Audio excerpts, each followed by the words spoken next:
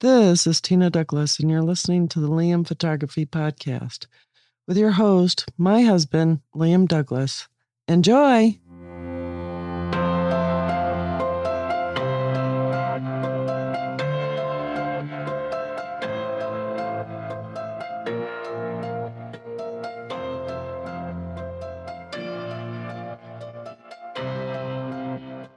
Greetings, everybody. You're listening to the Liam Photography Podcast. I'm your host, Liam Douglas, and this is episode 346.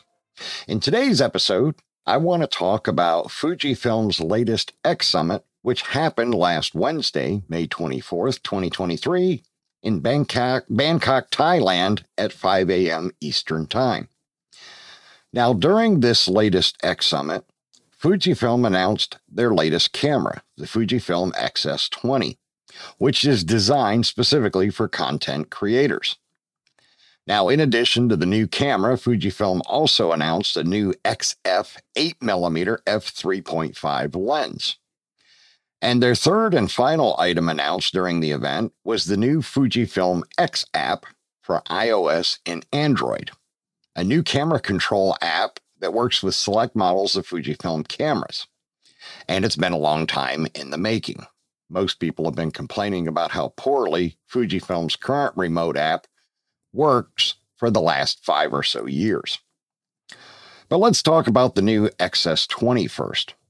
Now, the following are the specs for this new camera. The lens mount is Fujifilm X, of course. Sensor resolution is 26.1 megapixels. The image sensor is 23.5 by 15.6 millimeters, which is APS-C CMOS. It has 5-axis sensor shift in-body image stabilization.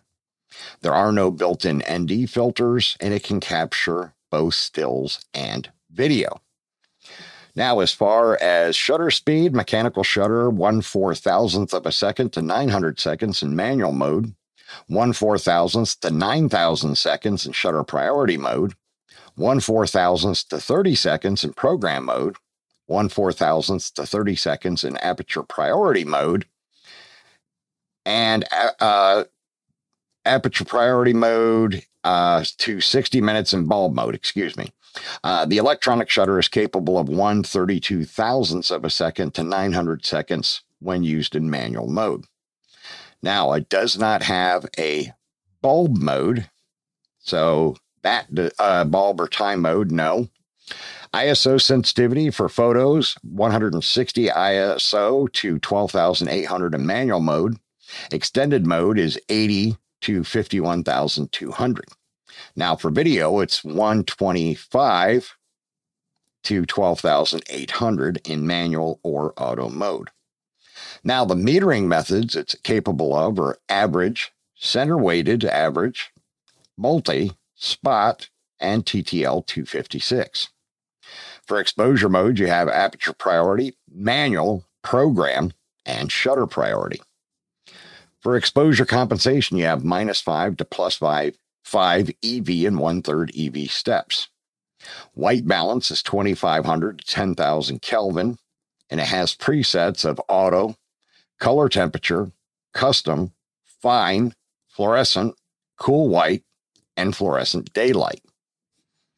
Now, as far as continuous shooting, with the electronic shutter, you can get 20 frames per second at 26.1 megapixels for up to 256 frames JPEG or 28 frames RAW. Now, the electronic shutter can also do 10 frames a second at 26.1 megapixels for up to 341 frames JPEG or 32 frames RAW. The electronic shutter can do up to 8 frames per second at 26.1 megapixels for up to 35 frames RAW. And the electronic shutter is also capable of up to 30 frames per second at 20.9 megapixels for up to 407 frames JPEG and 28 frames RAW. And the electronic shutter is also able to do 20 frames a second at 20.9 megapixels for unlimited frames JPEG and 30 frames RAW. Now, it does have interval recording and a self-timer with 2, 3, 5, and 10-second delay. Now, for image sizes, you have 3x2, which is 6240 by 4160, 4416 by 2944, 3120 by 2080. At 16:9 aspect ratio, you have 6240 by 3512, 4416 by 2488, and 3120 by 1760. And it can also do 1:1 at 4160 by 4160, 2944 by 2944, and 2080 by 2080. With aspect ratios of 1:1, 3:2, and 16:9 once again. The image file format, it can do HEIF, JPEG, RAW, and TIFF, and the bit depth is 16-bit. Now, for the video capture, internal recording modes, H.264 all, intra, H.264 long, GOP /8.265 /8.265 long, long GOP, movie, MPEG-4, or MP4, MPEG-4, AVC. And it can do 422, 420, 8-bit, and 10-bit. At 6240 by 4160, at 24 frames per second, 25 and 30 frames per second, and 50 to 360 megabits per second transfer speed. For DCI 4K, you can get 4096 by 2160 at 24, 25, 30, 50, and 60 FPS, 30 to 360 megabits per second. External recording modes, you have RAW, ProRes RAW, 12-bit via HDMI at 6240 by 4160, up to 30 frames per second. Fast and slow motion support, yes. Recording limit, none. IP streaming, yes. Built-in microphone type, stereo. Audio recording, MOV 2-channel 24-bit at 48 kilohertz. LPCM audio, MP4, ACC audio as well. Now for the interface, media memory card slot, you have a single slot for SD, SDHC, and SDXC UHS-1, 2 terabyte maximum capacity. Video I/O is 1 times micro HDMI output. Audio I/O is 1 times 1/8 or 3.5 millimeter TRS stereo microphone input. 1 by 1/8 3.5 millimeter TRS stereo. Other input outputs is a 1 by USB-C control monitor tether. Wireless is capable of 2.4 gigahertz Wi-Fi 802.11 ABG and Wi-Fi 4 802.11n, Wi-Fi 5 as well. Mobile app compatible, yes, both Android and iOS. App name is the Fujifilm X app. Functionality, access stored files, adjust settings, firmware update, remote control, live view feed, and it will be available as of May of 2023. So the camera will be available later on this month, hopefully, although the month is about over, so it'll probably start shipping in June. Global positioning or GPS, GLONASS, none.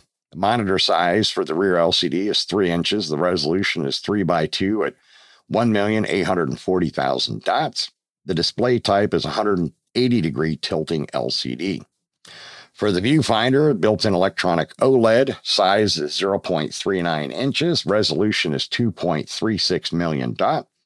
The eye point is 17.5 millimeters, and the coverage is 100%. The magnification is approximately 0.62 times, and it has a diopter adjustment of -4 to +2.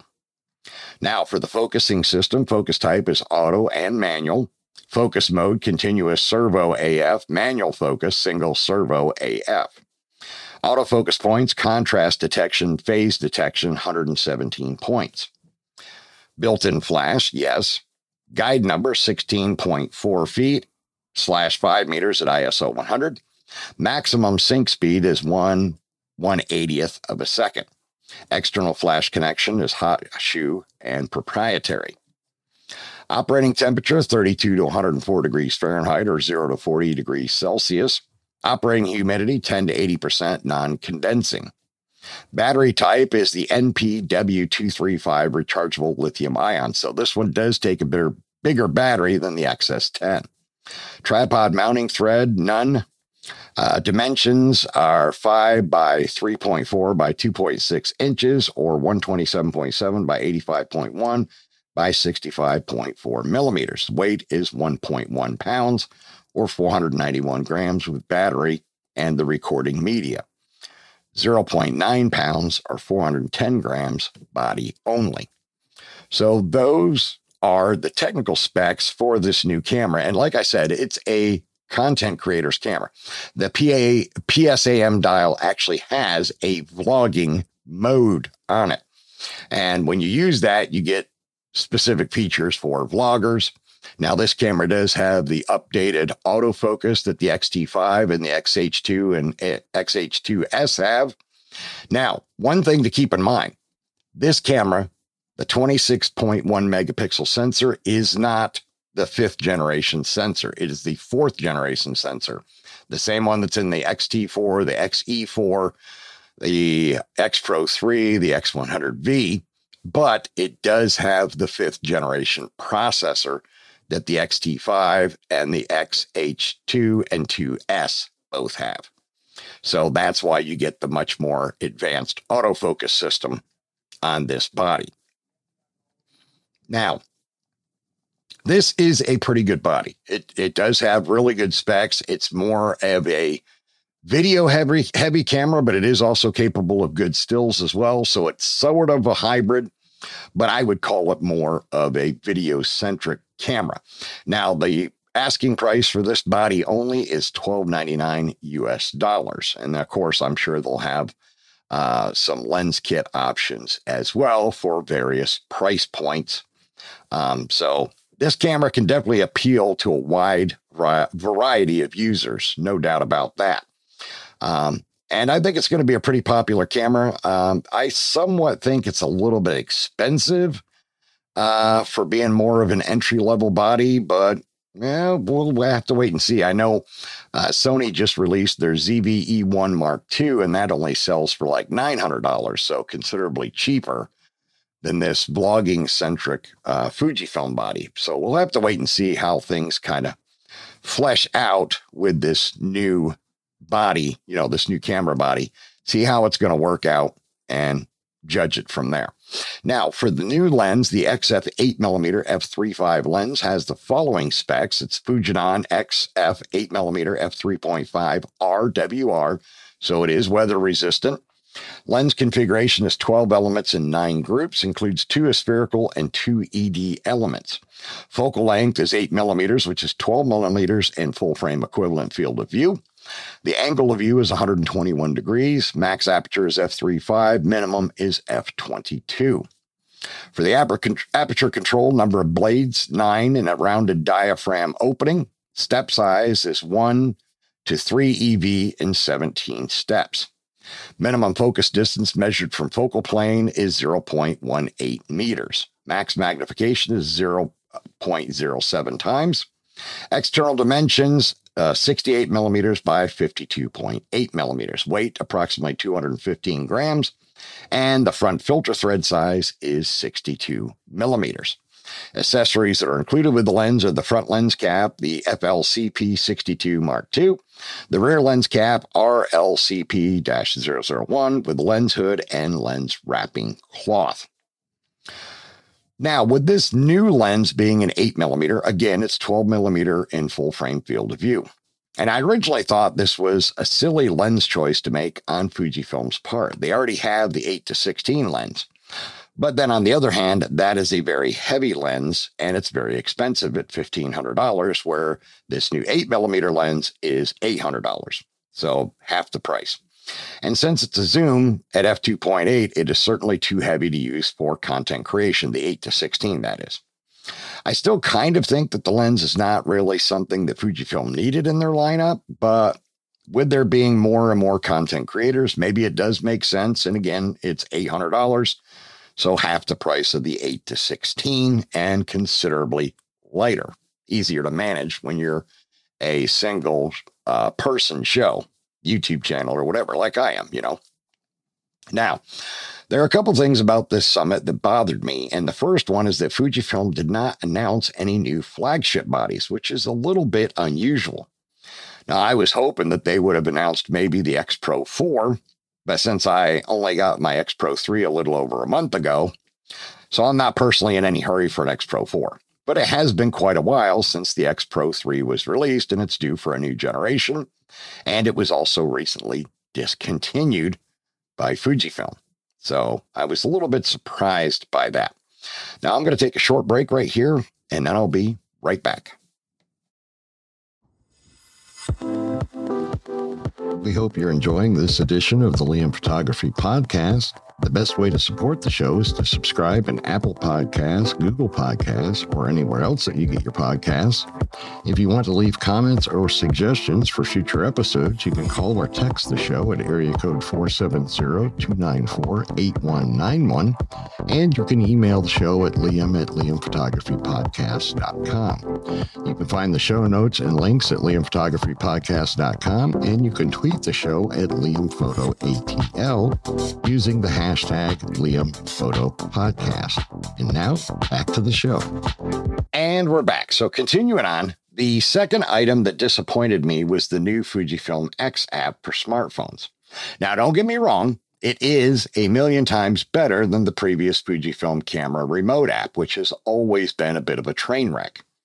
The new app is wonderful compared to their old one, and I was looking forward to getting rid of the old app altogether, but it appears that I cannot, as the new app works with my two X-T4s, my XE4, and my X Pro 3, but not with my GFX 50R.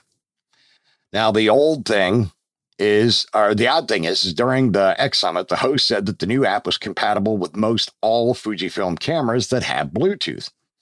And yet it does not cover the 50R for some weird reason. Now, the other thing that's weird about this is the 50R was released the same month and day and year as the XT3, and the XT3 is supported. So I don't know if they're going to add support for the 50R down the road or not. Now, last Thursday night, Patrick from Fuji Rumors told me that he was involved in a tech talk with Fujifilm, and that Fujifilm said they'd be adding support for the older GFX 100, but no word on the 50R. And I really want my 50R supported, since the old app, I can only geotag my images manually each time I take a photo. And the new app is automatically sending the GPS data to my camera from the phone every 10 seconds, which is more in line with how it works with the Canon app that I used when I shot with their camera systems. Now, I've been asking to see if there's any chance that they will add support for my 50R. I reached out to both Fujifilm as well as Patrick from Fuji Rumors, but so far, crickets from both on whether or not it'll be supported at some point. I tried emailing Fujifilm directly as well as reaching out to them via social media, but they haven't answered me. But I am trying to remain hopeful. Now, with the new X app, I was able to add my other 4 cameras quickly and easily, and the control and pulling images from the cameras is easy and fast with no major hiccups. Now, some people did report that the app loaded with nothing but a black screen, and they had to tinker with it and get it to work. And it appears that there were some bugs as Fujifilm pulled the app to work on it some more. But those of us that already had the app installed could keep using it. Now, they have since released a new update as of yesterday that seems to have fixed those glitches. So the app is much more usable for everybody now. Everybody seems to be pretty happy with it. Now, I still personally have no need for the new camera, as I'm happy using my action cameras or one of my X-T4s to shoot my YouTube videos. But I can see the appeal of the new XS20, especially when the PSAM dial has the vlog mode that I mentioned earlier, that automatically optimizes all your video settings for content creation, as well as the AF system. Because this mode also engages the new, what they call product showcase mode, where the AF system will switch between your face and any object you hold up in front of the camera.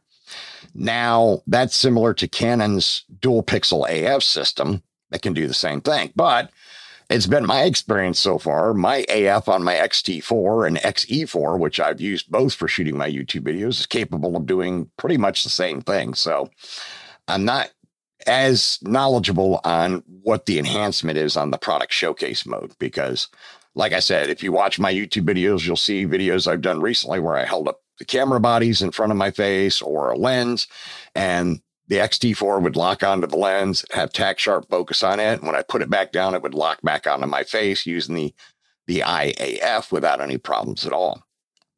Now, as I said earlier, pricing and availability for the new camera and lens, the XS20 will be selling for $1,300 US for the body only, and the lens is $800. Both will start shipping in late June. That's it, around the 29th, according to B&H Photo. I looked that up just recently, and that's the time frame that B&H has posted.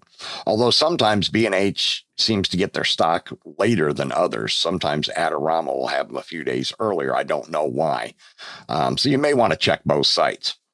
So this was what was announced at the Fujifilm X Summit for May.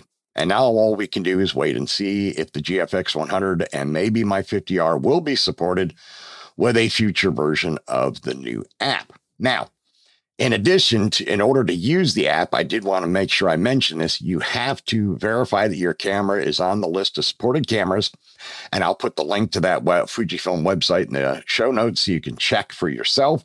And you do have to have your camera updated to the latest firmware because Fuji dropped a ton of new firmware updates on May 25th, last Thursday, to accommodate the cameras being able to use the new X app. So you do have to update your firmware as well.